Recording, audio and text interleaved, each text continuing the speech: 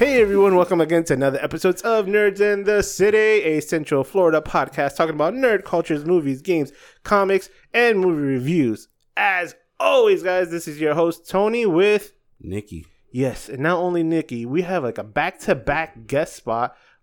First-time speaker, long-time listener, our boy, John. Hey, how's it going? How you doing, John? Good, I'm doing good. How's everybody's week been? Mine's been exciting. Yeah, it's been pretty exciting. A lot of home renovation stuff that I've been in the Building? backyard. Oh, you're building now? Yeah, I laid down a bunch of mulch, so Ooh. my hands are pretty cut up from raking. So yeah. And I have a new addition to my family. Just had my daughter last week. Congrats. Thank you. Kaylee Rogue. Middle name after Rogue from X-Men, my wife's favorite comic book character, which I was completely okay with. She was like, I want to name her Rogue. I'm like, okay. I literally thought it was your addition. No. I had Right? I did not think it was. It was hers. It was all hers. Wow. Which Could have been Hermione though. Could have been Hermione. Which I like Rogue more because people are like, oh, is this Star Wars? Because Rogue One. I'm like, Yeah, yeah. that's why. Yeah. Either way, it works. It works. It rogues both ways. Universal. Sure. Yes. It's a universal name. It's spelled the same, right? Yes. Okay. Yes. So it Yes. works. Yes. So I'm trying to talk her into doing podcasts also. With baby? No. With my wife, Okay. calling Growing Rogue. Like instead of Going Rogue, Growing Rogue. And it'll just be like a week to week. Even if we don't post it, it's just that when she turns 18, 20, 25, whatever, She can hear it. she can listen to all the daily or weekly struggles or things that we learned as first time parents Pretty cool. to be like, oh, she just spit up on me. Like her first, I guess we call it a blowout, which Like a video journal. Well, what he means by blowout is Yeah. when she poops all over you. Yeah, so Or herself. like when you change your diaper and then once you're done, she just Mhm. like a geyser just blowing up, just hits you, and A poop it happened. Yeah, it happened twice already. Wow. So it was an experience. Yes, She's it like, yeah, your first blow up. I'm like, what is that? Yeah, so it was an experience, and it's gonna be a very long journey. Exciting, Yeah. nervous. See what's gonna happen Yeah. day to day. This is we had a discussion about that too, about the nervousness, because I'm like, you say you're nervous. I'm like, I can't imagine if I ever had a kid. Like I already told you, Bubble if I have wrap. a kid, that kid will not know his father's touch until he's about 2. Call him the bubble boy. He'll The be bubble- wrapped up, protected. I'm just saying, dude, I man. can't help it. Like I bump in, I trip even a little bit, and a door comes off the hinges. I'm like, Yeah, I'm like Destructicon. that's why I'm the same way with the baby. Like I only carry her when from my wife's when she puts her to sleep or feeds her to the bassinet. I don't even feed her. I was like, I'll do the changing. I'll carry her wherever you need me to carry her. I'll be the transport, but I will not feed her. Just because I think I'm just gonna just like not understand like the angle, and I feel like she's gonna fall off my arms when I'm trying to feed her. But yeah, it is. We should have prepared you better. Yes, Made you carry around a bag of sugar or something. I told her that. I'm like, I should have trained for this. I should have bought like a 5-pound of they sugar. have like not real dolls. That's No, they have a that's doll not they bad. use and like for animated dolls or something like that. Yeah, like babies that seem they weigh correctly, accurately. Yeah, so could have done that, but They actually have a little toy baby they use for photography purposes, like newborns, and it's literally the same weight, sensitivity, movements. Oh man. I'm afraid to touch that. But let's see what happens. But let's get on to some topics. All right, so the first one I wanted to get into, it is Keanu Reeves' comic book just came out last week or 2 weeks ago, Berserker, which follows his character that looks just like him, and he is about 80,000 years old. He's like half man, half god, and what he does is that at the current day, he goes on missions that normally they don't send a regular human being or a normal man to go into, because it's in the first comic he just drops down to this island or this compound, and he just starts killing everybody in sight like crazy. But what happens with that is that it made $1.3 million off of GoFundMe, which is So it was crowdfunded. It was crowdfunded to create it. So when you say it's his comic book, it's he's one of the creators of the comic book. It's his ideas. It was his ideas, and they had another guy named Matt. His name is, I forgot his full name. It was like Matt King, that created it with him. But what's great about it is that Netflix picked it up to be a live action movie. Who are they gonna? Keanu Reeves. So he made his own comic book and his own character to look like him. Yes. So he pulled a Rocky. Yeah. No, but not only that. That's exactly right. Yeah. But not only that, he's also going to get an animated series with it also. Jeez. So he's going to be voicing. How many issues has come out yet? There's only one issue. One issue. Yes. There's one issue. I have one issue with that. No, but you have one issue with that. You got to love the fact that I'm sure it's good. It's not. I'm not questioning it's how quality whatever. Yeah. But it's just the era of Keanu right now. It's like the clout that he's carrying with him. Yeah, but like it just doesn't matter. That man can start a rap album and forget about it. It's double platinum before he comes out with it. Yeah. So the first issue is very action heavy. The panels are beautiful and very graphic and violent and everything that you would want in like an action comic book. Mm-hmm. Very little plot because the next issue is where they start growing his backstory. You kind of get a glimpse of what they were talking about between dialogue in the characters. Mm-hmm. But because it did such of a success of growing in GoFundMe that was hardly seen in comic books now because a lot of the paperbacks or comic books are diminishing in either through distribution or getting funded to go out there. It's crazy that this got it because it's got, I guess, with attaching Keanu Reeves in it. But it sounds like an interesting story to go with it. It kind of makes you rethink whether GoFundMe is a good idea. Well, being a numbers guy, I start automatically thinking, okay, were they big donors or were they many small donors? Yeah. Because I would say, in my opinion, I prefer many small donors because that's just telling me I have many fans who are probably going to you already have a market base already to follow to not go with my you. Rich best friends and family members and cousins that are just you read 1.5 million off of 3 patrons. But still, again, all last name. Think about it. Let's say it doesn't matter. Let's say you invested $100 into the project, right? Yeah. I mean, that's whatever amount of shares. If you were to actually invest it, because you're just investing it without no actually capital coming back, nothing like you don't put a stake in it. So then you find out this one thing you invested $100 into just got signed for a live action animated. It hasn't even come out with a one issue. You're like, wait a minute. I paid for someone to get rich off. Yeah, basically. It's a pay to be a fan. You know. Yeah. You want to be a fan? Here, pay. Yeah. Like the Patreon and all that. So yeah, if you're a fan, you pay. Yeah. No, that I understand, but it's just so funny to see. Yeah. To see that, like, man, I invested. It's crazy. He should refund all the money to the GoFundMe. At least give him something back. Like, hey, you guys helped me so much. I'm gonna give you a signed comic book. Why not? I don't know if you can sign all. I don't know, depending on how many there are. Exactly. 20,000 patrons. It'll literally just be a stamp. Hey, because of each one of them, whether it was $1 or $100, he got the idea up and running. Yeah. And got picked up because of that. Yeah. Could he have done it without the GoFundMe? I don't know. Maybe. I think he does. I think he has enough. He was a GoFundMe what triggered some company like Netflix? It created a lot of buzz around it. Yeah, that's kind of like when people make fake trailers for movies. Like, have you seen that? Yeah. They make fake trailers so they can create a buzz to create the movie. Mm-hmm. Just like, I think it was Ryan Reynolds and Deadpool. So I guess the GoFundMe move was like, well, let's see if we have enough interest in this. And apparently we do. Put their name in the credits. There you go. So next up, it is Black Widow just got confirmed for July 9th, a release date it's going to be in theaters and in Disney Plus Premium Access, which is like that $30 a month thing. No, $30 one time. $30 one time. I'm sorry, $30 one time purchase for early access, pretty much.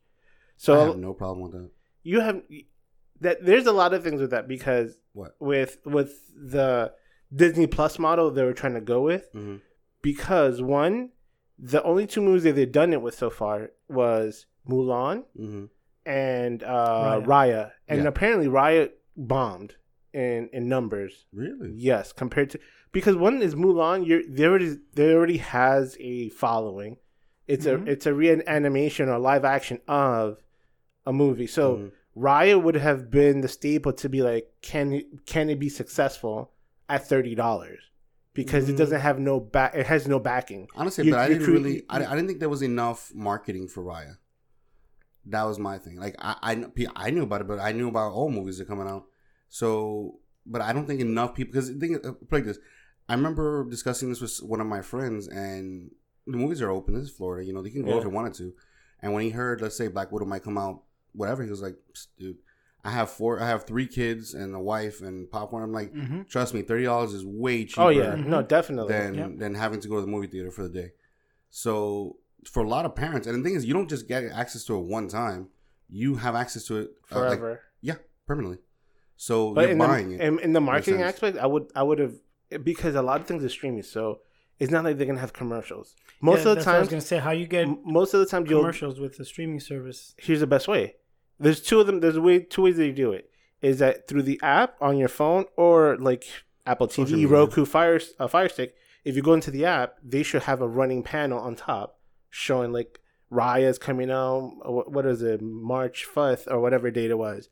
But they could also plan it as a random movie viewing that every time you click on a movie is going to be like a 15-second commercial before the movie you click starts. Like almost like YouTube. Like an ad, but it's only going to be for the movie that are coming out. Yeah, for any But big movie you put yeah, on there. yeah, but it doesn't, because then people will be pissed. People will be like, I don't want to see it again. They'll get annoyed. Well, But if they do it randomly and being like every 5th one, you'll see that if they 15-second clip. if they make the Disney entrance a logo, you know, the castle. Yeah. If they make that with kind of like a silhouette or like, it's just easy triggering people's minds rather than trying to sell them on it. So if you put like Raya like kind of in the background, like kind of like the Marvel logo, like Marvel entrance, Yeah. like that, where you're showing clips of like different movies and then you include new movies that are coming out, then you can basically market to whoever you want, and the people are not going to feel like they're being bombarded with commercials. Well, when you say that it bombed, what do you mean? It didn't make the projected money that it should have based on its budget. So the So it made money. so the alternative would have been don't charge, release it on Disney Plus, and you just collect the monthlies. Yeah. So to their point, they made something. Maybe not what they wanted, but they made something. And one way or another, if you're gonna see Raya, you're either paying $30 for it early, or you're paying the $6-7 monthly. And then watch it 4 months later. That's the only stipulation that would have. And that's at the risk reward is like, do we do it free or do we charge? Ultimately, I don't know if I don't know much about Raya's production company because I don't know if it's Pixar. I don't think it was Pixar. It probably was like an outside studio that. No, it wasn't Pixar. I didn't feel like Pixar. Yeah, so it was like part of an outside studio that did it. So they need to have a return on investment of what they're, because if it was Pixar, it's all in house, or like if they have an in-house studio, everything's house. So they'll be like, oh, we could produce it, put it out for free, or put it not for free, but within the regular subscription, because ultimately it was our own IP, like own intellectual property. Mm-hmm. But if they're taking them like, oh, we're taking your property and putting it into this, I'm like, we're already paying you for that. So we're like, we need to make. There might be some sharing. There might be some share, but we're like, we want to get the most back to at least to get ahead of the profits or to either break even. Because after that, if it goes up to like everybody that has normal subscription gets it, then we're not making anything off of it because it doesn't. You're not guaranteed that everybody that gets it all access at that point is all going to watch it at the same time. Yeah. I think Disney's just trying to feed the monster of what their streaming service is and just continue to create content and just have more and more and more to offer. Yeah. And then that's just going to either bring people that are new or keep people around, which it's kind of hard to leave Disney Plus when they have what they have. Yeah. I know. And honestly, like I think about it, because I remember we had this discussion. I thought the idea that the 2 movies that seemed to come out and they were charging for, because they didn't charge for Soul, was movies that I guarantee that looks like they were marketing to China, which China has limited amount of movies that they put out. Yeah. So it's almost like, well, they're going to make their movie, they're going to make their money, they're going to make some money over there, so might as well compensate, because if we just release it over there and we don't hear, people are just going to bootleg it, Yeah. So that's what they thought as a compensation. Let's go ahead and charge that. So that's what it feels like. When you got the amount of customers that you have in China, you should be able to make your money back. But the thing is too is like, again, it's marketing because again, like I like this movie. I thought it was a good movie, but I honestly did not like, because marketing now is mostly social media. It's not commercials because nobody really watches anything that has commercials in it. Maybe YouTube. But like they could have done that with just Aquafina going around doing like stunts or talking about it, because they have actors. Like for example, there's other movies that there's no commercial, but they're huge. Everybody talks about it and everybody wants to watch it. But that's social media buzz that you could have created. Yeah. So they have them do like a media run. Yeah, the actors or whatever, or the most significant actors should have done stuff, talked about it. They should, what they should have done easy, because of the whole COVID pandemic, they should have done virtual Q&As. Yeah. Virtual, and just have fan questions come in about what their experience of the movie or whatever it was, and just show clips. They could have done a lot. But the thing with this, with Black Widow, is that it already has a following. It already has been an anticipation to watch for the past year. And it's getting pushed back. Like at one point, there was like, it was TBD. It was like to be determined. So they should charge the early access. For this one, yeah.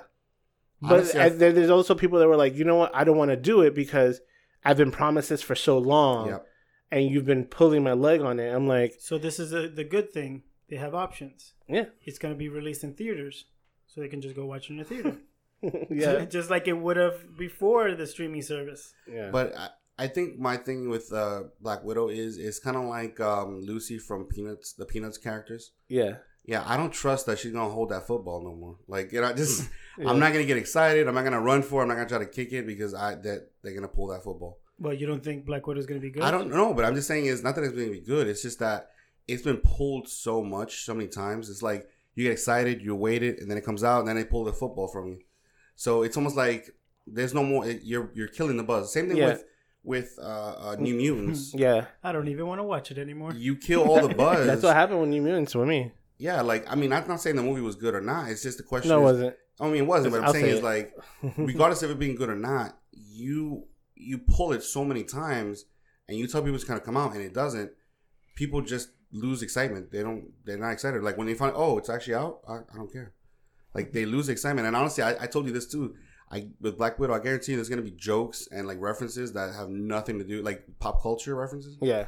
That I know gonna be outdated. Yeah. I'm like, wait a minute, we don't talk about that no more. Yeah. Like, is Black Widow gonna floss or something? Like you do the floss. It's been pulled so many times. It's funny. Yeah, I remember when we had like a 2-month countdown. They're like, it got pulled again. I'm like, again. Beep. They're gonna have little kids. They're gonna have little kids in that movie that you might as well tell them they were in the blip, because right now they're probably big ass teenagers. Yeah. But this is like between the blip, I think it is. This is after during the blip. Yeah. During the 5 years. Within the 5 years, I think this was most of the new content's within the 5 years, right? Yeah. Yeah. Yes, or post blip, when everybody returns. Oh, that's right. Yeah. No, this is I get you now. So we'll see what happens, but yeah, I understand where they're going with the $30 because they're doing it theater. I think it works. For me. Honestly, I don't mind paying it because again, I get to watch it and I get to watch it again with my nieces. And I get to watch it again whenever I want, rather than going to a theater, paying a ticket, and then having to wait 6-7 months for it to come out on DVD or something.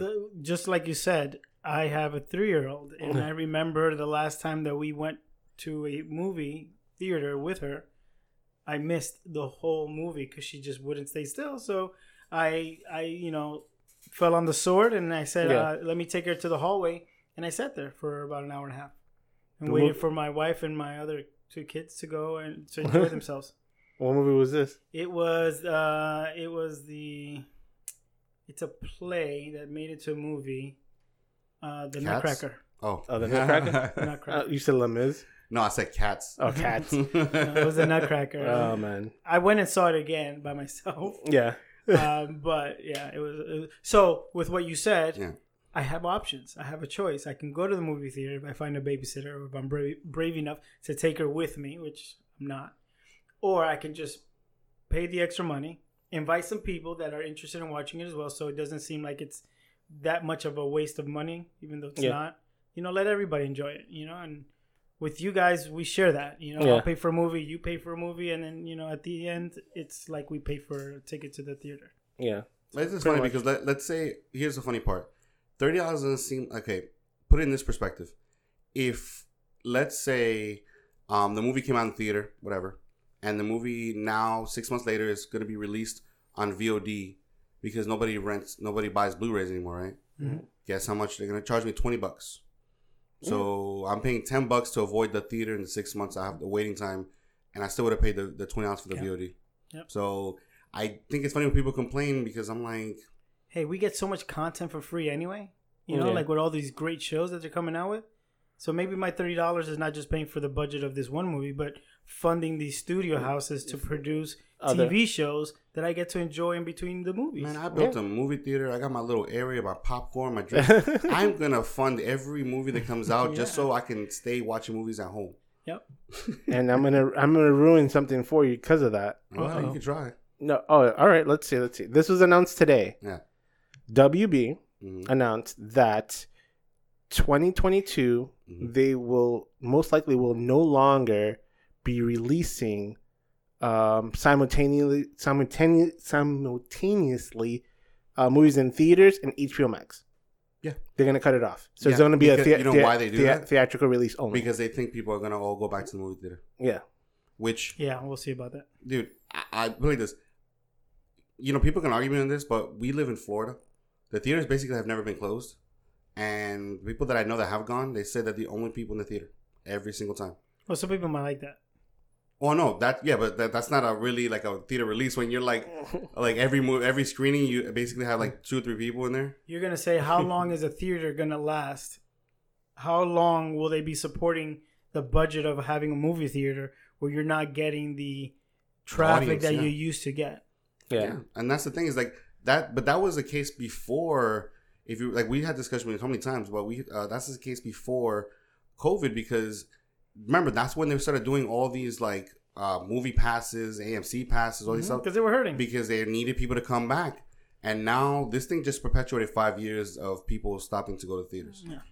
It'll be interesting to see what happens. Yeah. So let's see. Because then if they follow suit, then would Disney do it? What Follow suit with that is that they won't do no Disney, no Premier Access. Yeah, but once they start, remember I told you, once they open that Pandora's box, it's gonna be difficult. Like Movie Pass, although it did not last, Movie Pass opened up that box and it could not be closed. And then every single movie theater decided to start doing their own subscription service thing where you pay $20-$30 a month. So that's what I'm saying is like once the doors open, people look for the comfort. Yeah. And the comfort of watching great movies at home, it's gonna be difficult to get away from. So, yeah, you can say that in 2 years you're gonna go, or a year or whatever, you're gonna go back to the normal way. Strictly conventional theatrical release. That's the thing. Normal always kills me because like normal is nothing. What I do today is normal. What I do tomorrow is gonna be normal because that's just my norm. That becomes my norm. Yeah. So people saying that I'll go back to normal, like what was normal? Yeah. We're living in a new normal. Yeah, this is new normal. This is the new normal. You know, tomorrow might be another new normal, but don't tell me we're gonna go back to three normals ago. Yeah. But it's funny. Let's see what goes with that. So last topic, and which is another Disney topic, and which is when I read it, it was like that's interesting because the next thing that they did is that they announced they're releasing a HBO Plus, not HBO, I'm sorry, Disney Plus series of Echo. Echo has not been reintroduced to the MCU, so she is written supposedly that she might have a small appearance in Falcon and the Winter Soldier, which we'll get into the next section. But she says she's going to have more of a predominant role in Hawkeye, the Hawkeye series, which is going to lead into having her own series, which is kind of interesting to me because like now you're creating a series off of a series, a spin-off series off of another series That's what I was gonna say. that hasn't came out yet. Was the discussion of creating this character's movie, this TV show, prior to them discussing putting her in Echo, or after? Like, so that's what I'm saying. Like, is this really a spin-off, or was they just gonna put her in that show to introduce her and kind of get buzz? I'm thinking a little bit of both. Okay. I think they're gonna do her justice for her to be a likable character on screen that people are gonna want a spinoff.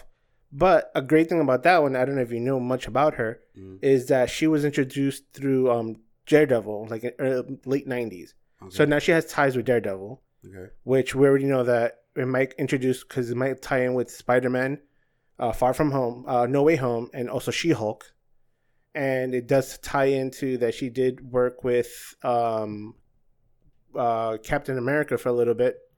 And also she had like something with a fight with Kingpin. Like she fought Kingpin. So it does tie into Daredevil. Hawkeye now leads in with using her will anchor her into Daredevil, which we already know Charlie Cox is supposedly already re-signed, or they already got the rights back to that they're going to bring him back. Daredevil, I don't know if that's going to be her series to be a segue to carry out to bring Daredevil into the movies. Okay, so this is my thing is like, because I don't know Echo, and I'm guessing a lot of people don't, not that well, unless you're really into the comics like that. So if you're gonna bring up an obscure character and give them a series, why not just use one that's gaining popularity on its own? Like, I would love to see a series based on Teenage Nuclear. Was it Teenage Mutant Nuclear Warhead? Teenage Nuclear Warhead from Deadpool. Deadpool, yes. Yes. Like, if they were to give her own series, I think I would love that. Yes. But she's already a known character. So if you think of Echo, let's think of Echo as a way of thinking of Guardians of the Galaxy. Okay. She's a D-list character, not really well known. She's anchored to another pretty decent, well-known character, Daredevil. They have way more opportunity to highlight her than somebody that was kind of established in a movie than bringing a whole new character. Because if they did a TV show for her, they would have to like link in Deadpool to link into something else. This is just they're basing her character most likely as a street level superhero, which her abilities, if it's most like Taskmaster. Yeah, no, she's like she's deaf, and she has a muscle mimic. Yeah, she's a photogenic reflexes. So if she see you do something, she can do it. She can mimic it. Like she's a ballerina, like a top like world renowned ballerina. She could do acrobatics like Daredevil. She has sharp marksman capability like Deadshot on a bullseye, just by looking at them. So that's an interesting character in itself as a whole. I don't know, man. I feel like there's so many levels you could have gone like to go with that it just seems weird that they went straight to, like you said, D-list character. Well, the fact that she's deaf kind of just plays into a diversity factor.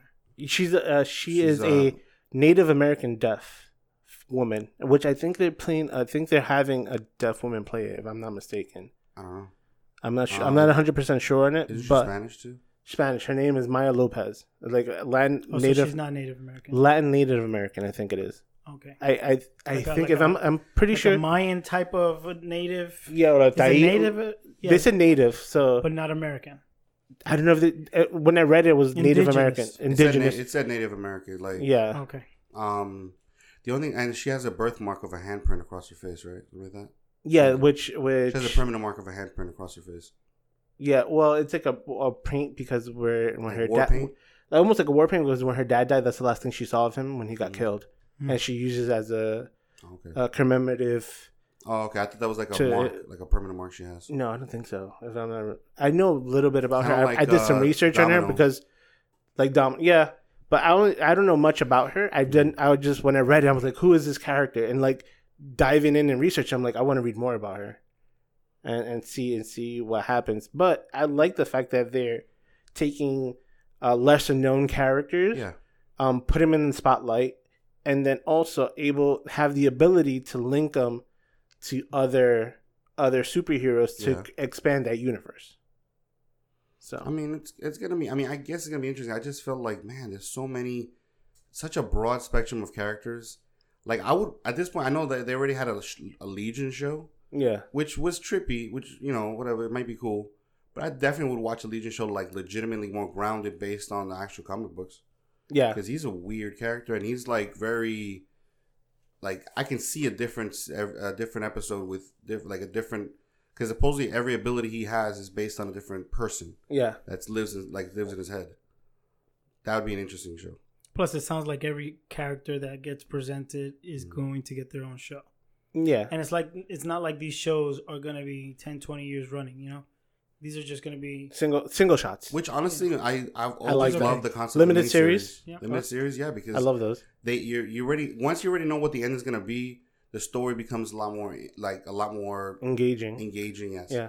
Because so many shows that I've watched I've loved have fallen off because they don't know where to go anymore. Mm-hmm. Yeah, Because the show's popularity is great, but it supersedes. you already did too many stories, or Yeah, you can spin it off and then keep the story alive in a sense, but Yeah. kind of reinvent. yeah, like handing the baton to the next character have their character go through. I've always been one of my favorite shows of all time has always been like Supernatural. Yeah. But Supernatural should have ended, I think, the fifth season. Yep, and it was like 15. Yeah, literally went to 15, 16 seasons. And it's not that it went bad. It's just I could see if they ended it 5, 6 series because that's how they intended. I would have been okay with that too. Yeah. So the thing with I love about limited series, or like if this one I think it is going to be like Hawkeye and everything else. Yeah. Is that other than that 1 to the first to second season, like for one season and one shot, other than having like 5 seasons, is that within 5 seasons you could lose writers, you could lose whoever's the showrunner for any reason. But if you have one series and you have everybody that you need to, perfect example. It's like the Yankees. They'll hire one, like they have the best batter and they'll just hire him for 1 year contract. That's what you do. I'm like, I want to hire the best writers for this show or this character for 1 year and give me the best thing you got. That's it. Can you imagine if Heroes only had 1 season? It would be untarnished. Nobody would really talk about its downfall. Yeah. Everyone, oh man, that was such a great show. I'm surprised they didn't keep on going. But not, oh man, that started such a great show and it ended so poorly. Yeah, that Fringe. They lost writers, huh? Fringe too. They lost writers. I think they lost a showrunner. Yeah, there was a whole big thing around that time. But yeah, a lot of good shows lost writers, and that show itself lost such a good build up from audience and fans. And story structure and the story itself was just it was like what I didn't know what it was. Yeah. They just get lost in the shelf. Like they were like, "Oh, what can we talk about?" Because we ran out. But or like you guys, I didn't get to catch up on it, but you guys watched it, and I know that had suffered from writing issues too, which was Game of Thrones. Yeah, that's his perfect example. Yeah. So unless you already wrote 5 seasons strong, if you have one writer, like, this is how it's going to be in 5 seasons. And this is how you're going to show it. Do not change it. Yeah, you Kevin Feige that thing. Yeah, that's it. So it's when you change creative director or minds, which we're going to get into in the next section, which is going to lead into the next segment that we're going to get into after our break. Is that once creative changes happen before, during, or after, the story, the visuals, the feel of everything, the pacing just completely changes, and you'll get 2 different stories from the same movie, but from 2 different director perspective or artistic perspective, we want to say. You know, I'm ready. I got like a little typewriter going on in my head. All right, guys. So with that, we'll take a quick break and come back with Nick's Corner Review.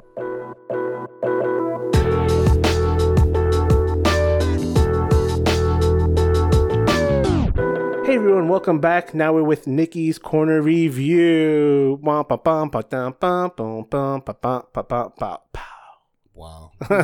is that the new theme song? Yeah, that's a new intro to this segment. Yeah, It changes every time. It does. Yes, we keep it spicy until I properly learn beatboxing. Okay, then it's gonna be spicier. Yeah. Wow. Keep that one. I like that one. Yeah. All right, so let's get into these reviews. So Nick and I decided that we are gonna do a week-to-week review of Falcon and the Winter Soldier. Let's do this. Let's get into this. All right. I haven't watched it. I'm gonna cover my ears. You're gonna cover your ears? Yeah. All right, I'll cover your ears. Okay, I'm covering them. All right, go. 1, 2, 3. Covered. Okay. Boom. I'm ear muffing it. Earmuffs.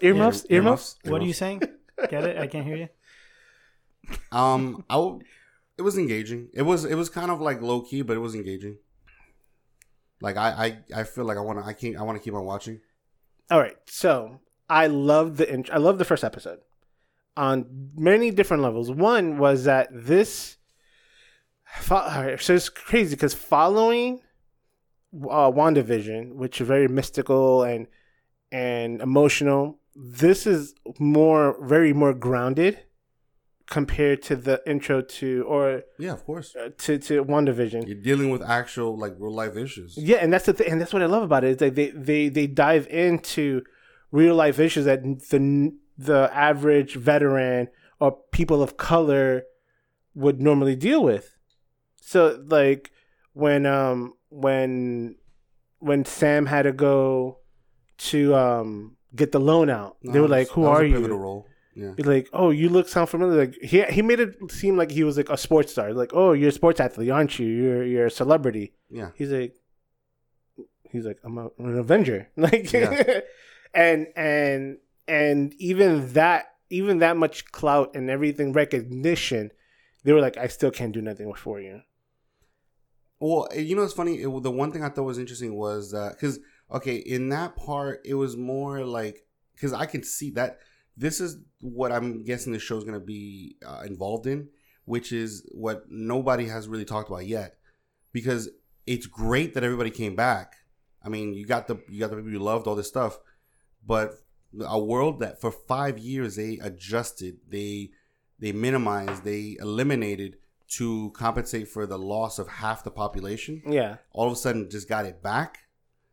I mean, yeah, everything. I'm surprised that everybody's as calm as they are. The whole world should be like up in arms, fighting. Like, didn't you touch on this earlier about back to normal?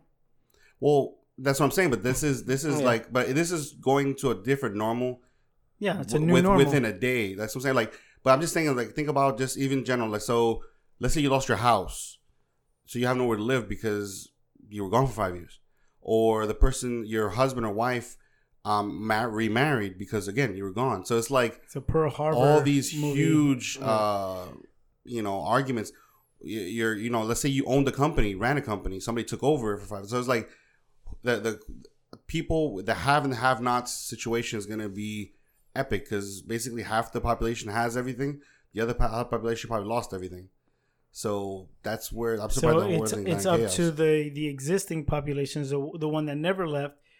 How willing are they to share or to revert any portion? That's what I'm saying, but in general, it should still be, the world should be in chaos. So the fact that it's still a little calm, but I get his, like, yeah, listen, man, there's a transition period that's going to be pretty difficult for some people. Yeah. I mean, especially that what they're saying is like, listen, so many people came back at one time.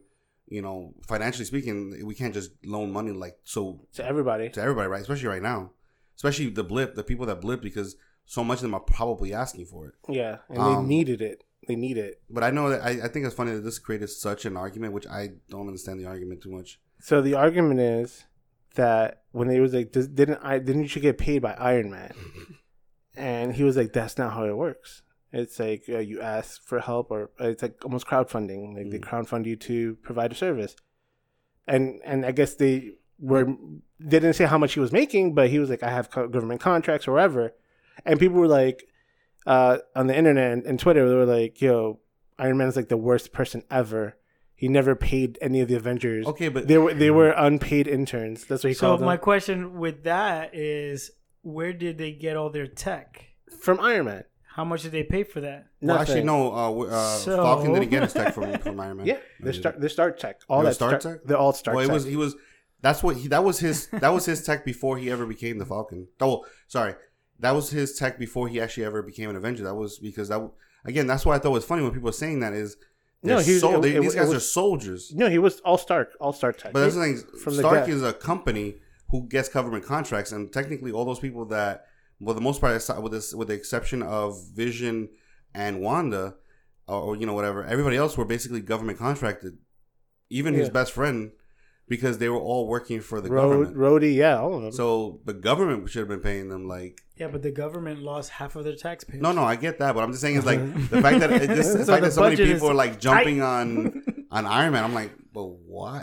The only thing I would say is that I'm really surprised that if there was any kind of idea that they can bring people back, that some kind of insurance policy wasn't created. Well, especially if that's what they were working towards. Yeah, they should have created an insurance policy in case everybody just shows up, so they can have a. But nobody knew.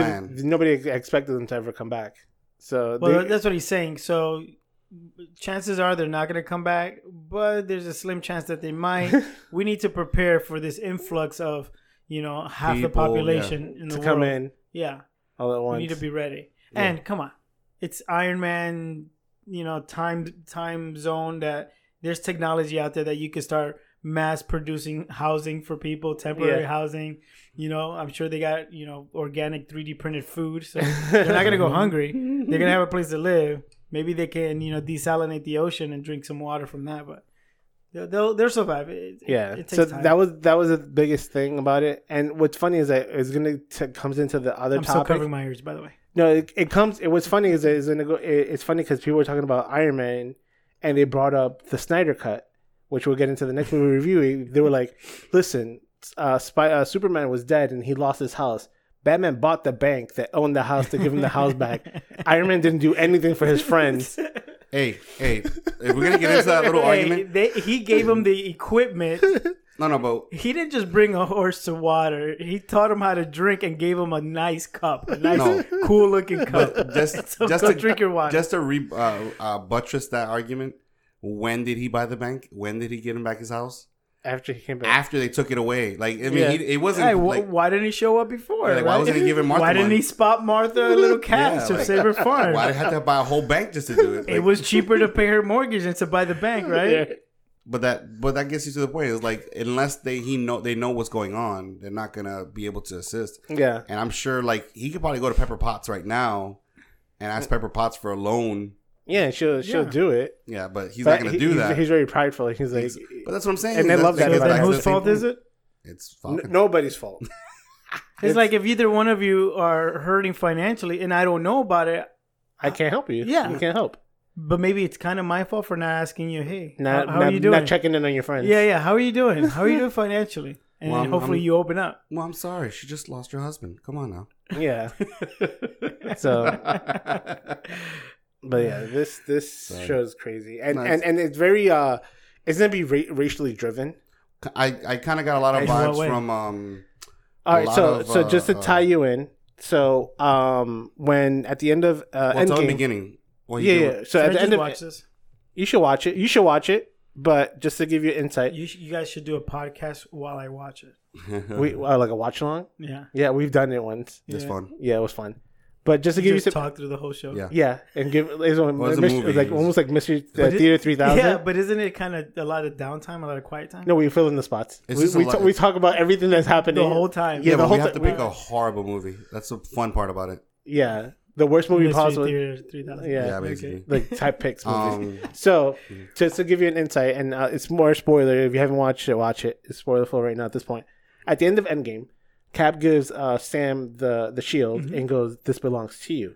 So at the beginning of the Falcon and the Winter Soldier, Sam doesn't feel that he's deserving of it. he's saying he doesn't feel anybody deserves it. He does. He's like the only person. He's like, when I see this, the only person I think deserves. There's only one other person that think that deserves this is Sam. I mean, is Captain America, Steve Rogers. Yeah, but it was his already. Yeah, it was his already. He was like, the only person that could see this shield is only on him. I don't see it with anybody else, got it. and I don't see it in myself to hold that mantle. Yeah. Got it. So what he does is that they have a whole Captain America museum, and he donates At it the to it. Smithsonian? Smithsonian. Yeah, so he donates it to the Smithsonian for Captain America and this whole thing that they have. And one guy, I think he was like the president or somebody of a higher ranking officer, he was like, "That's you made it right. You make the right choice by not taking the mantle, by donating, whatever." He doesn't say that. He was like, "You made the right choice." So through this whole thing, Sam goes back to his home in St. Louis, or it sounded like in the bayou or something. Yeah. Like They're like down shrimping like boats. or some yeah, kind of weird Louisiana type thing. Mhm. And he was trying to get his family business back and running because after the blip they lost a lot of money. So he tries to get a loan, couldn't get it. So then they go to Bucky, and Bucky's going through therapy because he's trying to deal with like a war-torn veteran coming back to real life, PTSD. like PTSD. So he has these nightmares and these things of getting back at everybody that was in Hydra. And he's trying to live a normal life, but he can't because all he's known was war. He says he's like, I'm 109 years old, or he's like, but for the last 90 years or 80 years, I just been going from one war to another war to another war to another war. Because the only place I found calm was in Wakanda, and that's after they took the arm out and they tried to. He was like Like a called farmer. like a farmer. They called him the White Wolf, which is like another tag name that he had in another comic, and that's where they're leading off to the first episode.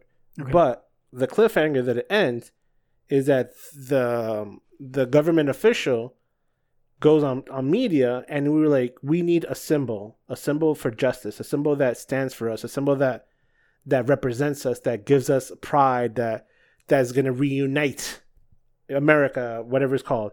And some other dude walks up with the Cap's shield, Oh my god. a whole different guy, a white dude, and people. And at that moment, Sam looks at it, was like, Like he gave it. So Oh like, hell no. yeah, he gave it up. He gave it up as to the museum so people could honor it. But they basically just kind of tricked them and took it so they can give it to somebody else They Yeah. swapped them out for because they didn't think he was going to be a great symbol. Wow. Yeah, and then you feel, then it has that underlining tones like, oh, it's good that you, like that, like I said earlier, it was like, it's good that you made the right choice, being like, it's good that we don't have a black Yeah, Captain America. Because that's what stands out. Is like, what's the difference between that guy and me? The only thing I can initially see is that he's white and I'm not, and that he might look like a poster boy like Captain America Yeah, and when he- I don't. and he shows up as a poster boy pose, Yeah. like with the whole outfit, the mask, and everything. It's so And this funny is a though. no-namer. Well, no, in the comics he's known as like I forgot what it was called. He's a very extremist. Like Yeah. forgot like U.S. soldiers. I forgot what it's called, but he's in the comics, but he's not necessarily like a hero per se. Yeah, he's like an anti-hero villain type. I think that they're gonna like be his form of justice is different. very radical, very Or that he, no, what it was. He does all the government's bidding. yeah. So Steve Rogers always argue with his superiors based on his Morality. ethics. Yeah, exactly. This one just does what he's told. Got it. Okay. So we're gonna see where it goes. Yeah, we Marianne and I we're planning to watch it. We just didn't get a chance to, but yeah, we're gonna watch it. It's interesting. It's We just, needed to finish the Justice League, the marathon. oh man, right. we'll get into that. In a We're gonna minute, get into it right now, but to end it off, let's give it a Nickies on the first episodes of Falcon and the Winter Soldier. I kind of feel weird giving it Nickies because I feel like it's still building, but I would give it 3 Nickies. It gave me the message I needed. Again, it didn't like get me like super excited or anything, but it got my attention. I'm ready for the next one. So and the ending was definitely like a cliffhanger. So like I give it a 3 Nickies. I give this a 4 Nickies. Oh wow. I think it was a strong introduction into what's happening with the other Avengers, and this happens So this movie or show is happening between WandaVision and Far From Home.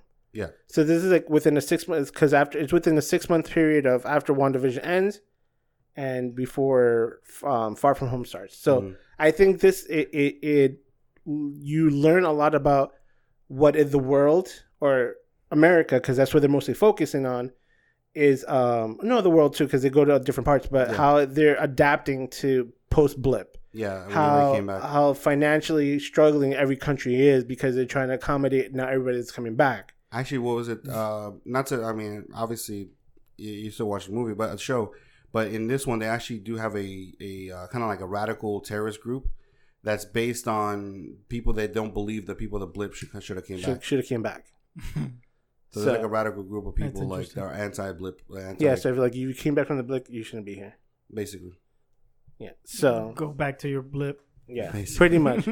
So I think that this introduces a lot of story, and I feel like this is going to lead into a lot more action-packed episodes. But I feel like it is going to open the world into how the psyche went through to everybody that is dealing with it. Yeah, because because WandaVision is great. If you think about it, WandaVision is an individual perspective of what happens for a lost one and after in grief. in grief. This one is more of a global scale of understanding what's a transition period from pre-blip, post-blip, and after effect. Yeah. And then Far From Home is showing that everybody's transitioned and everybody's already conformed to their new norm because they went to a school trip and everybody looks like they were just on an everyday trip. It's not like there was no struggle, there was no like transitioning. There's there wasn't really conversation in regards of to like them what being- happened or what's happening. There was only one little storyline about the blip, and that's because one little kid, when they left, now was like a full grown man. Yeah. So that they were was like, it. oh, there's like, they touch on him like, all right. It's easier for a kid to go back to school and just study versus an adult having to Go back to their life. yeah. Yeah. Where's my wife? Where's my house? Where's my job? You know, Everything. everything, yeah. Where's my dog? Right? He So was already 10 years old. I know, right? But yeah, I give it 4 Nickies. All right, cool. All right, so are we ready for the next one? Let's get into this.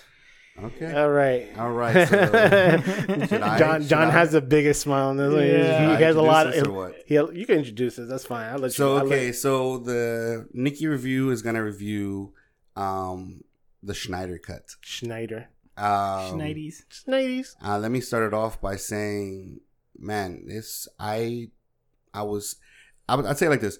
When I first heard about it, I was excited because again, I have a thing with directors basically being artists and people allowing them to just create their work. Yes. So I was really hoping I wasn't even hoping that it was going to be great. I just was hoping that it was good so that the movie kind of got a little redemption, and you saw that if you let a director do his movie, he can create a masterpiece, right? But man, I didn't anticipate this. This was amazing to me. How the characters are fleshed out, how the stories were well told, how every scene that you possibly saw in the first one felt like a blip of the entire scene. Like almost like in this one, I felt the pain of people, how people lost other characters. Of like, that's what I'm saying. Like the first one just felt like a very superficial view on what was going on. And this one was a well in-depth view on everything to the point where you felt, and that was the thing, I didn't feel anything in the first one. Because it was so superficial. It was like, they did this, they did that, but, you didn't see the pain of the loss or whatever, the war, the fight, the motivation, the details. Yeah. Like, man, so fleshed out. And I know it's 4 hours, but I'm sorry, I was okay with it. So let me play devil's advocate. Do your thing. Go for it. So, Jack Snyder, right? Zach. Zack Snyder. Mm-hmm. He does have the luxury of having a 4-hour movie versus 2. Yeah. As well as the luxury of hindsight. Yeah. So if you did something and I get to see it afterwards, I can not only see it after you finished it, but see the reviews, see the critics. I have so much feedback that I can just make a long list and check them off and say, okay, fix this, fix this, fix this. Now, I'm not giving my review. I'm just playing devil's advocate so you guys can elaborate on the fact that he does have, I don't know how long the first movie was, but twice as much time. Yeah. 4 hours versus 2. And he has hindsight. And they say hindsight's 20/20. Yeah. You can see where things went wrong and you can fix it. Well, the only thing is, and this was a surprise to me, majority of this movie was not a reshoot. You know what I mean? There was only like one scene I think that was reshot. There was like one. I think it was 3 scenes that was reshot. Yeah, the 3 or 4 scenes that were so reshot. Basically, majority of this movie was what he originally did. So, although you're right on hindsight, the thing was, it kind of felt like. So he did. Let's say he did 90. Looks like he did almost the entire movie. He almost did like 90% of the movie was done, and he was ready to come out. But obviously, he had a tragedy, which he was actually able to use a lot of the influence of what happened in this movie. I'll tell you what parts were there. But because of that tragedy, he had to leave. Somebody took over, and instead of just finishing that person's vision, they're like, nope, I have my own vision, so we're going to scrap all this, recolor, do this, reshoot. So basically, redo it. And then what happens is Joss Whedon, now he's kind of, I feel like he's feeling more of the buttress of the blame of what happened last time. But I felt like that most of the people probably were blaming Zack Snyder because it was like, oh man, this is such a bad movie. But that wasn't his movie. That was somebody else who came in and redid it. Not even finished, redid it. Yeah. But guess what? He probably didn't get as much of the blame back then, but Zach did. I'm like, but that's not what I shot. Because there was no way to compare his movie to what could have been till now. Yeah. Yeah. So That's why I'm happy. It's like when you get a new manager at work and he comes in guns blazing, changing this and changing that, as opposed to finding out what works, what doesn't work, you know, and playing well or making a seamless transition. Yeah, you could put in your input, but if your sole goal is to come in and just shake things up, sometimes you shake it up and it falls apart. Which I think the only reason they brought him in, and they probably did give him all the ability to change it, was because they were like, it's this common thing where everybody says DC trying to be Marvel. And that's the problem, is like DC is always trying to be Marvel and it doesn't work. And every time they try, it just doesn't work because Marvel is Marvel. It's his own thing. But DC has an opportunity to make its own thing, which I believe this movie showed you it could be.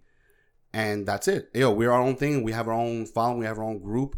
We don't have to be what Disney and Marvel does because they're great, but they're them. Yeah.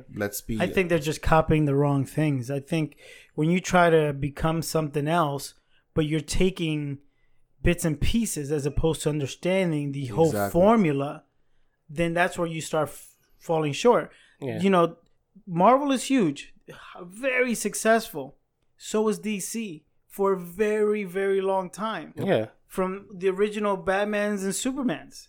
Like, they've been very successful. It's just that, you know, Marvel created such a juggernaut that it's just overshadowing them. But there's nothing stopping DC from becoming just as big as Marvel. Because guess what? Yeah, you might be in the shadow of this juggernaut called Marvel, but the whole theme, the whole genre is there for the taking. Yeah. Just create good, clean content with characters that are legendary, timeless.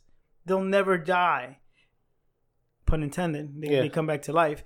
But you could bring all those characters back, add new ones, resurrect some old, you know, abstract ones, and you can still become just as big as Marvel because the genre is there for the taking. I just think that they didn't have to try to be anything like Marvel because, like you said... Well, meaning successful. Well, no, but I mean, like, they've been out for so long. You're right.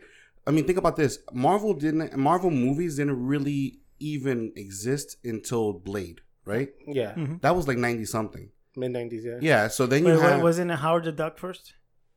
He was a Marvel character, but it wasn't considered... Under a Marvel studio. Yeah.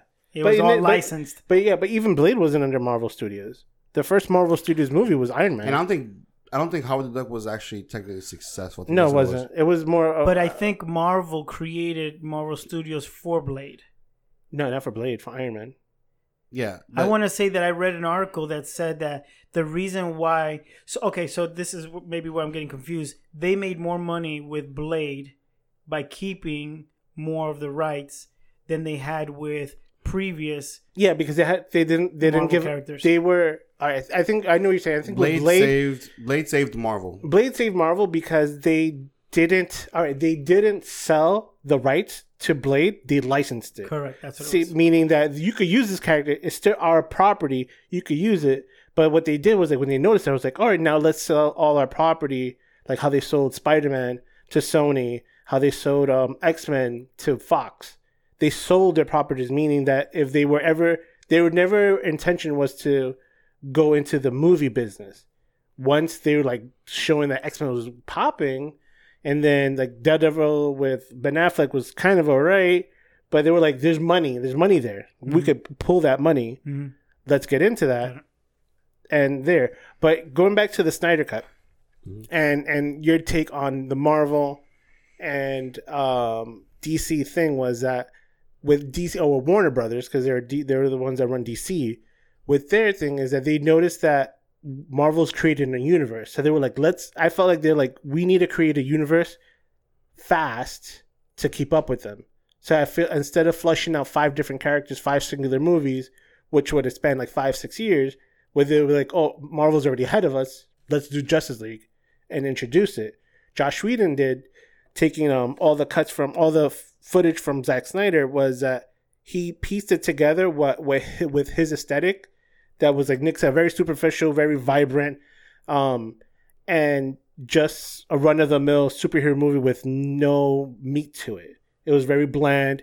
It was very colorful with no taste, pretty much. Mm-hmm. And with Zack Snyder, which I liked the movie. There are watching it. The movie is good when compared to the original. Does it make it a great movie? Yes, kind of. It's like not a hard yes. It was like, but it has a lot of its flaws based on characters, like cinematic choices, pacing choices, like that slow-mo kills me, and introducing characters that ultimately you most likely have intention but no guarantee that you're going to be used in the future. So that was the fault of with the Snyder Cut, is that for like how you said, having hindsight, that everything that people were complaining about, he checked off. Like there was like the world that the scene in Josh Whedon's cut when the big battle scene is very red, and it felt very unnatural to be in that world or in that atmosphere where they were at. That he was like, you know what? Like you said, hindsight, I'm like, I won't do that. If that was my intention, I'm not going to do that because we don't know. We don't know. But now he knows. He's like, with all the reviews, when people complaining about the Josh Whedon, they'll be like, oh, like he could have been like, I'm going to change it. Or if he had it, maybe he wouldn't stick with it. But he's like, no, I'm going to do it different. I'm going to do something more grounded. He had the largest test study ever. But the one thing to that have was all fans chime in. Yeah, the things that he corrected, it wasn't really hindsight because it had to have been in there to do it. Because I hated the original. Like there was literally different stories in Josh Whedon. Josh Whedon, which I thought was like the whole thing with Wonder Woman being a leader thing. I'm like, I don't get that part. Like I thought it was like, was he trying to pass the mantle? Yeah, like, and that's the thing too, is that's not Batman. Batman is not really one to be, because he doesn't really. He takes over when he has to, and he just kind of lets go when he has to. But he doesn't sit there and try to coach somebody to be a leader. Yeah. So can we talk about Batman? Okay, let's get into this. I know you've been waiting. Go for it. He has a Batman shirt with it. All right. So full disclosure, I'm wearing a Batman shirt right now. Although I'm a huge Superman fan, always have been. So much so that my Google Assistant at home calls me Superman when I say goodnight. But full disclosure, I came here ready today, prepared to express my disdain for Ben Affleck as Batman. When he was first announced as Batman, I was not happy. I was completely against it. When I saw the movie, Batman vs Superman, Batman v Superman, that one, and then definitely the Justice League, the Josh Whedon. It confirmed it. It confirmed that he's a horrible Batman. Mm-hmm. And we've had these discussions many times. Yeah, we have. Gone back and forth. And the argument back to me is, well, it's the writing, it's this, it's the director. I'm like, it doesn't matter if you are a celebrity with a brand and you're gonna put out your face and your brand and your career on the line. You need to have as much input as possible. Push back, because then you're just gonna be drugged down with the flawed creative vision of the writers or the director. Yeah. All right. So with that said, what happened with the Zack Snyder film? Yes. Well, I'll tell you that Zack Snyder has taken me to the promised land. Yes. I have seen the land of milk and honey, and it was a great Batman. Ben Affleck. Right? He was the Batman that I always envisioned, that I expected, from my favorite Batman, Michael Keaton. Mm-hmm. He portrayed. He was more toned down. No. He actually what like that. Actually, I read about it. He didn't try to joke as much as he did before. Like his jokes are very. Yeah, Josh Whedon had a lot of one-liners. Yeah, like off-cuff one-liners, and they were very, very poor written one-liners. Yeah, so he commanded respect in this new version. He didn't joke, I don't think, at all or as much. The team respected him. They didn't question him. There was one time where Aquaman picked him up and slammed him against the wall. Yeah, and I was fine with that because you got two powerhouses, two alpha males in the room trying to command power. But again, Batman as a character, he keeps his calm, his cool, because he knows what he has. He has the ace up his sleeve. And like a boss, he pulls out a stack of cash and says, shut the F up and listen to me. You know, he throws money on it because that's one of his main superpowers is that he's rich. Yeah. And they mentioned that in the movie. So that part I liked. And the fact that they took out all the back and forth, all the questioning him. And even Alfred. Yeah. In the first movie, he was getting up on Batman. Like, bro, Yeah. who you work for me? You know what I'm saying? Yeah. Even though in the new movie, Yeah. he says, I work for Alfred. But when Alfred would push back and question him, which is okay, that's his job, you know, to always make sure that he sees the alternative. Yeah, he's his devil's advocate. That's what he does. He's like he tries to poke holes in his theory, and that's which helps his job. Batman still says, no, this is the way it's going to be. I have faith. I have hope. And this is my decision. And Yeah. Alfred's like, all right. You know, yes, Master, you know, Mr. Wayne. Mr. Wayne. Yeah, Which so. I want to say, like, I've always been a fan of Ben Affleck being Batman. I always thought, for me personally, just me, my personal, I just thought he was perfect. But the thing was, I did, just like John, I did not like his like the way he was depicted in Whedon, and I felt like that was not Batman, which was that he just kind of, like, especially the final fight scene, he was always laid back, like in the back, and he basically didn't contribute. Yeah. And he was, the whole time he's trying to pass the leadership to somebody else. That's not Batman. Like, Batman, like you said, he's always the boss. He's always takes control when he has to. And he always contributes he's always the person without powers that people don't see coming. And that's exactly who he was in this movie. Yeah. And I love that. Like, the whole time, everybody was just thanking him for bringing them together. And even in the first one, Superman cursed him for kind of bringing him back. Like, why would you do this to me? And in this one, he thanked him. And I'm like, yeah, it's crazy. Little things, like even posture. You know, in the original, you would often see Bruce Wayne kind of hands down, kind of like almost like he was hunched over. He just looked fat, you know, Like defeated. He always looked defeated. Yes, you know, he looked like he was tired. And in the new one, I don't know if it was just a different shot, but his posture was more tall. His arms were crossed in a way of, you know, Regal, respected. Yeah, exactly. And, you know, it's all those little things, the little teeny tiny things that just spoke volumes. Yeah. When it came to who he is as a character. And I'm like, out of all the takes that you filmed or you had at your disposal, you picked those? And like I told you, it's all about directing and writing. You know what's crazy? And Well, you know, I'm sorry. Before I go into, I told you so. I have to tell you. Well, okay, wow. That was a blind told you so. You no, got but lucky. No, because- but I told you. I'm like, and I was like, Ben Affleck. When we saw it, I'm like, Ben Affleck.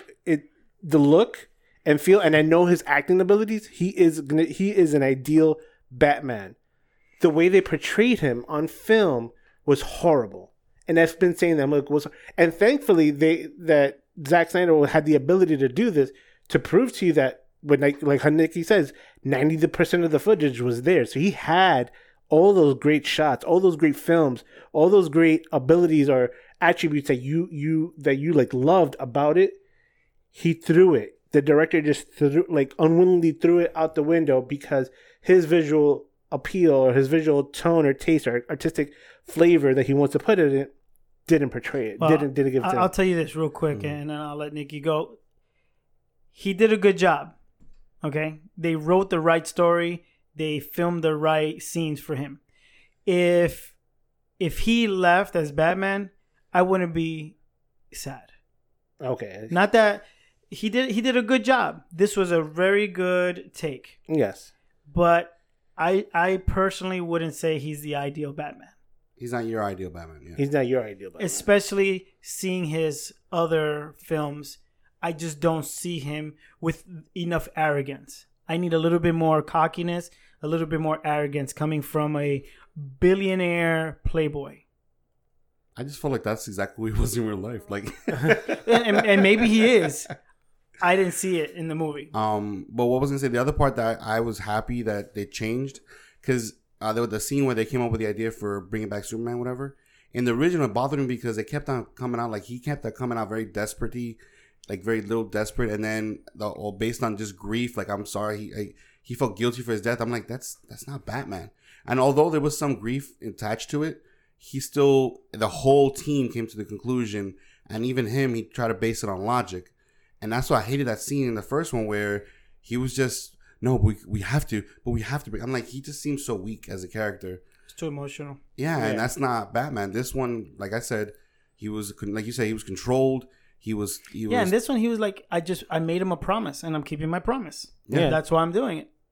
He's very straightforward. You know. So let's get into two characters I really want to get a touch base on. I want to get your thoughts on. Go ahead. And what I loved about it, and how they flushed them out, and one being Ray Fisher's character Cyborg. Oh man, his much more, man. So much meat. Like they even call it. He is the heart of the movie. Yeah. He you see everything that he went through, and so much more scenes to give him backstory to.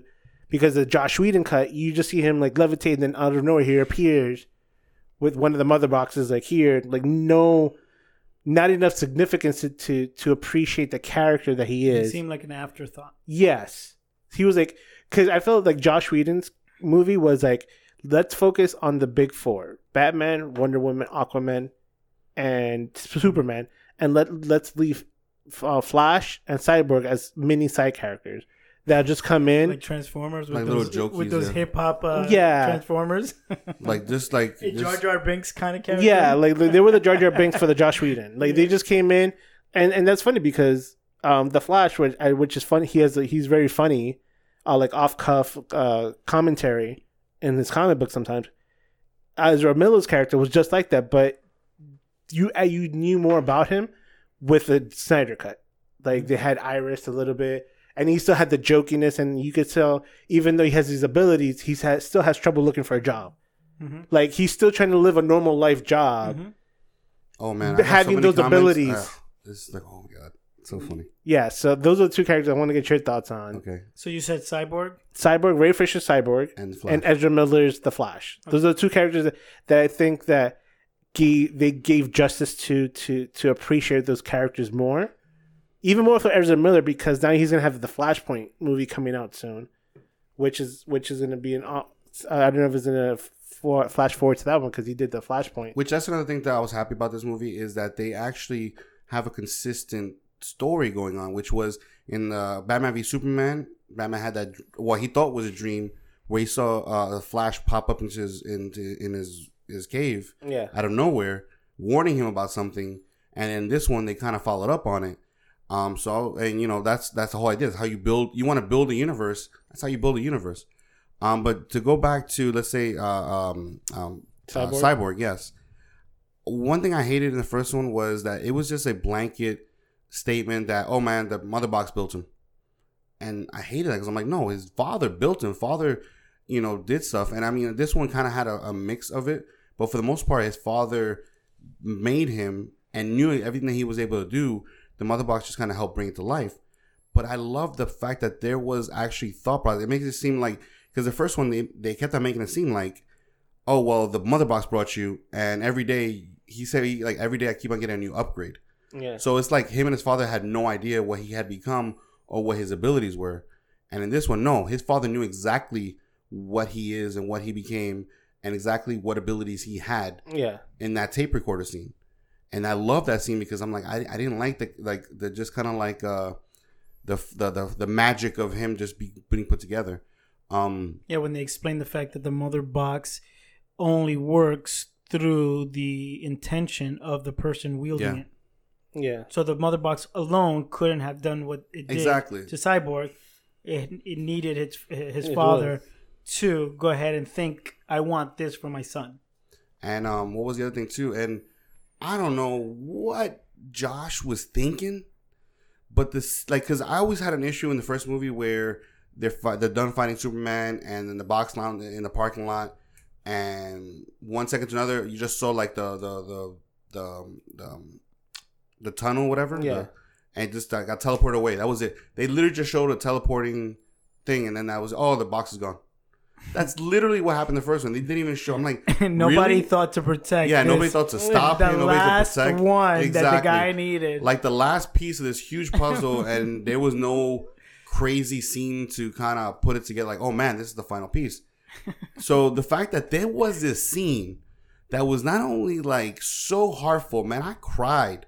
Like what happened with his dad, and that yes, there was an actual scene where he showed up and got the last one, and that last one was important, and there was a scene about a standoff.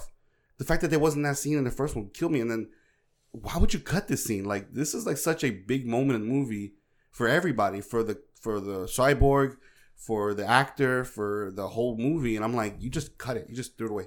Yeah, I think this movie ruined Josh Whedon's career. Well, I don't know about his career, but definitely his reputation. His current reputation. Yeah, that's a huge slap in the face for this movie, which I believe is going to be so huge. To be an identical, almost remake of the movie that just came out not so long ago, that is way better than yours. Yeah, that's what we were talking. Like, who would have thought this? Who would have thought that? Because, like I said, when I first started talking, I was like, I just expected it to be okay, whatever. But I didn't think they were gonna. Like, I was like, how much can you do? Because I literally thought everything they shot in the first one, they maybe shot like 30, 40 minutes extra. So like, I didn't know there was an entire freaking movie. Yes, yeah, it could have been a movie. That's crazy to me. I literally just thought it was going to be he could have made like a 2-part movie for this, and still be amazing. Well, I think the original idea was they were going to be like little mini episodes, like miniseries. Miniseries. They originally thought 1 hour, 4 hour, 1 hour miniseries. That's what they thought. But man, that's the way we watched it. But okay, pretty much. Because they had chapters, and each chapter was like 45 minutes. So yeah, Cyborg was so fleshed out. He's more fleshed out than almost anybody. Because, well, it made him seem like he's so much more powerful than, and he is. He is like I'm thinking about his abilities, and I'm like, he has a lot of abilities, and you didn't get that from the first movie at all. He was a side character in the first one. I'm like, I like Teen Titans Cyborg better. Yeah. So didn't he make a reference in the first one or something like that? Oh yeah, he made that catchphrase booyah. Booyah. Booyah. Which kind of again goes back to like a superficial fan thing. Like, it's like you didn't give the fans what they wanted as far as detail and structure and character. You gave them like little kitsch, little things, little catchphrases that people are like, I that's remember very pandering. that. That's so what was the guy's character, Doomsday, at the end? Darkseid. They didn't even. He wasn't even in the first one. I know. Were they planning a second movie? No. Like, no, they were planning the second movie. I think they were trying to. They were trying to. Yeah, they were planning to bring Darkseid in the second one. Okay, because I was going to say, what? Like, this is a whole different piece, like a huge piece of the movie. And that's another thing with Steppenwolf, is that in the first one, you didn't know his motivation. You didn't know anything. He was like, he was supposed to be the big bad, with just coming in and doing what he wanted to do. Mm-hmm. But the second one, this one, the Snyder Cut, you see his motivation. You see the reasons behind his actions of why he was trying to accomplish whatever he tried to accomplish. He's and how punished. It changed. Yeah. How it changed, because he was being punished to pay back a debt to take over as many worlds. 10,000 worlds. Yeah. But then he's like, wait a minute, this is the world that Darkseid has been looking for. Yeah. So that was like his way out. Like his. Yeah, he's a servant, basically. Yeah. The other part, too, was his death in the first one. I'm like, oh my God, he showed fear, so those things came. That was so. Yeah. Movie was so weak. You're nothing. You suck. Yeah, like your mama don't love you. Like, think about how cheesy everything in the first one was. Batman learned about the boxes because he killed one of the things, and it left a mark on the wall. That was it. I'm like, what? No. And how did he get those things? How was he able to kill one of those things? Because he grabbed some random guy and made him scared. I'm like, it just seems so cheesy. Why was the little dragonfly guys? Why were they there? What do you mean? You didn't really. They were looking for. They said they were looking for something, but I'm like, looking for the box. That's what their goal. That's what their sole job is, to sniff out the box. Was there a box in that area, or did someone? I don't know. Like, had someone touched the box? And then just the fact that I've been tracking them all. No, I hated that. And then also the scene with Wonder Woman, where it's like, oh, let's go warn Wonder Woman, and they just show an arrow being shot. They didn't go into the detail about what that arrow is, what the explanation was, and you know how she got the message? By looking in the back of the news. Like in this one, no, she went to the area. The arrow actually had something engraved in it. She went to where the information she can get it. Like, there was so much detail. Like, she didn't just know, oh my God, there's fire in this one random area.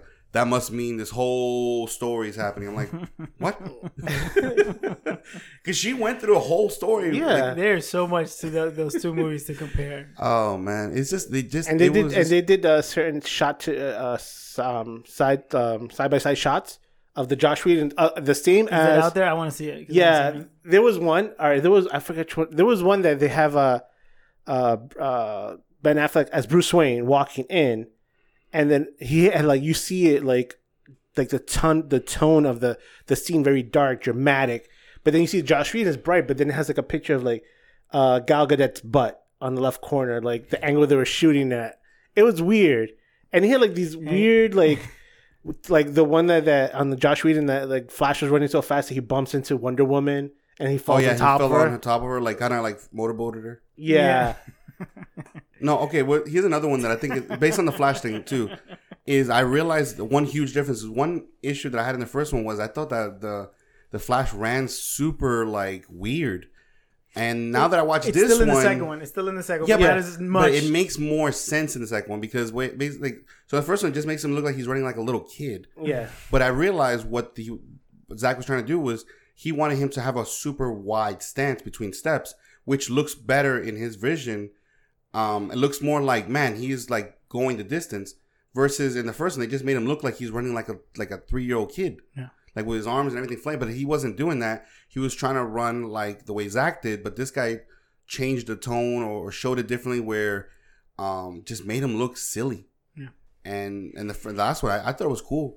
And also, I know people had an issue with the 4:3 aspect ratio. but I found out what it was. It was because Zach's vision was more For IMAX. no. Well, yeah, IMAX, but also he wanted levitating shots. So they do wide angle shots so you can see what's going on the sides. But he wanted more of a high angle shot so you can, because Superman flying, a lot of like sword fights up in the air. Yeah. So he thought that the whole movie was gonna look better if you showed what's going on at a higher ratio, like a height wise, versus width. So that's why it's like that. And actually, I was like, man, you're right, because Superman is an essential character, and a lot of times he's flying over somebody else. To cut that a little thing, it might just kill the scene. Yeah. You get immersed in a movie. It doesn't matter the aspect ratio. Oh yeah, you get forget it. If the director directs your eyes to a certain point, you're gonna go there. You're not gonna go to the black bars on top or on the sides. Yeah. But Flash, I thought it was funny in the first version where he races Superman at the end of the movie. How stupid. I thought it was funny because that's always a question. But it was I was fine with it not being in the second one because it didn't fit the tone. Yeah. It was a serious, it was silly. They made a serious silly, dark movie. But I have a question. If Flash and Superman, because it seems like they could run relatively at the same speed or very close. Mm-hmm. So why doesn't Superman generate all this spark? No, because Flash is faster. Well, yeah, the Flash is faster, but it's also how he is in that speed because he says it. It's so he got his speed from getting hit by lightning bolt, right? Because he got hit by lightning. It's lightning plus I think like he was in an experiment. It's something I forgot what it was. An experiment that happened. Yeah, but he's connected to the Speed Force. Yeah, that's what generates his powers of speed. Okay, but he's faster than Superman because he's able to. He's the only superhero with Justice League that's able to break the time continuum and travel through time by running. Unless Superman's flying around the world. Well, which that'll happen in the movie, yeah. Yeah, part 3. But he goes only back in time. But he can't go forward. I think they said that... he does go forward. He brings it back to... No, he goes back in time. He turns back time. Yeah. But Flash didn't go forward in time.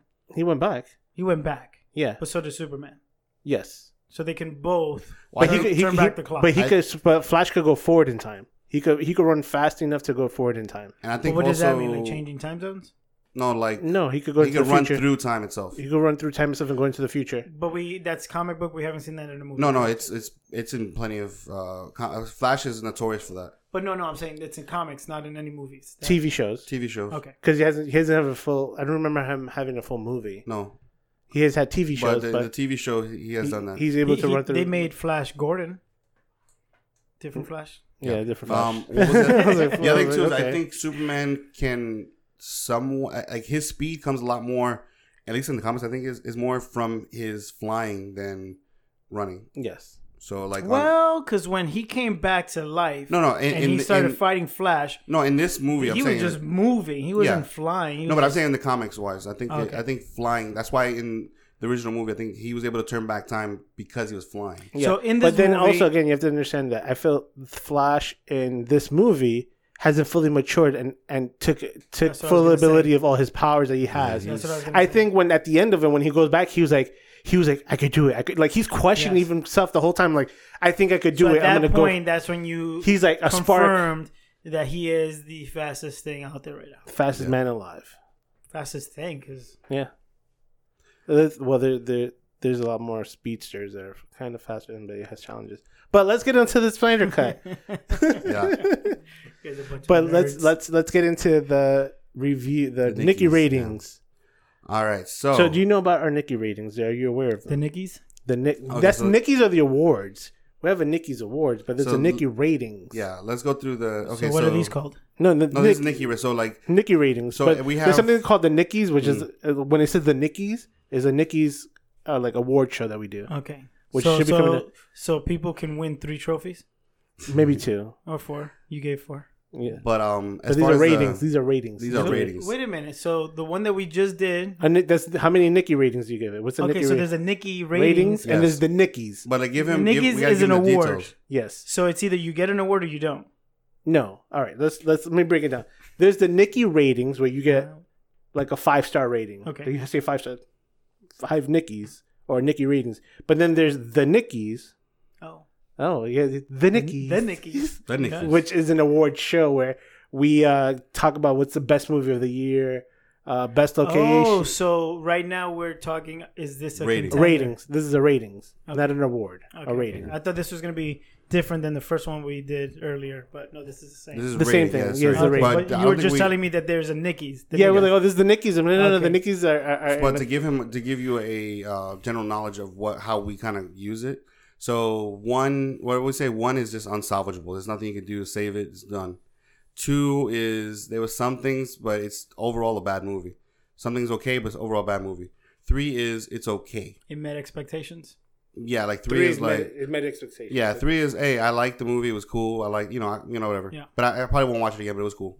4 is something that movie was a lot better than I thought it was gonna be. Like it was really good. It was a solid movie. And then 5 is just I think masterpiece. The only thing we really gave 5 to was Endgame and Shazam. You gave 5 to Shazam? I think Shazam was awesome. Yeah. Okay. So with this one, comedies are easier to get away with a lot of stuff. Comedies? Well, no, because like anything, comedies is subjective. Well, no, but most of these comic book comedy type movies, like Guardians, it was a very funny movie. Yeah. Now that is more. It seems to me that it would be easier to get 5 Nickies than maybe like a Dark Knight. I mean, the only reason Shazam got so well is because I would say Dark Knight get 5, and then Guardians gets 4. You say Guardians get 4? Yeah, Guardians will get 4. So okay, even though it's in my top 3 of Marvel MCU movies. So yeah, 5 is just like that's it. There's not anything I could say to correct Zack Snyder couldn't come back and remake that same movie. Like there's nothing that I would say needs to be improved. It's perfect the way it is. So 5 is rare, but because I could give 5 to a movie that was maybe not the best of all time, but it was great for what it was, and there was nothing I could say to correct it, to fix it. So whatever. I see the Endgame. It was just hard for me to see what was the other one? Which one? The other one they gave 5 to? Shazam? No, yeah. Shazam was good. It's hard for me to see it at the level of Endgame. Well, we couldn't pick a hole in it, basically. That was it. That was mostly where we get to. It's like when you really can't pick a hole in it, then it's like, wow, Was it because you didn't have much expectations, so it just surpassed your expectations because they were already low? Well, no, I grew up with Shazam, like cartoons. Because I'm sure the expectations for Endgame weren't at the same level as Shazam. No. But you don't have like 5 years. Well, expectation, that was almost like it's guaranteed to bring what it's been promising. Yeah. I'm just saying, my expectations to Endgame were much higher than Shazam. Of course, yeah. So, again, playing devil's advocate, Shazam was it was easier to meet the expectations. It's because you're right. There's gonna be that's why it's kind of subjective with the Nickies, because there's movies that's gonna be like that where it's like I expected this to be crap, and then all of a sudden like it was perfect. It was like, and that's how I felt about Guardians of the Galaxy. Yeah. I didn't really have much expectation. It was just another Marvel movie. Actually, my expectations were lower because I saw the commercials or the trailers. I'm like, okay, whatever. Yeah. But seeing it all put together, I'm like, this is a very entertaining movie. Yeah. On like all levels. Yeah. All right, let's go. So I'm like torn a little bit. It's not 5 for sure. I think it was wonderful. I think it was amazing. I think it was great. And I actually want to give it a 5 just because I wanted it to be good. Yeah. Like this, I feel like it's going to prove something, and I really wanted it to be good. So for that, I want to give it a 5, but it's not fair for me to do that. We won't. 4 would be easy.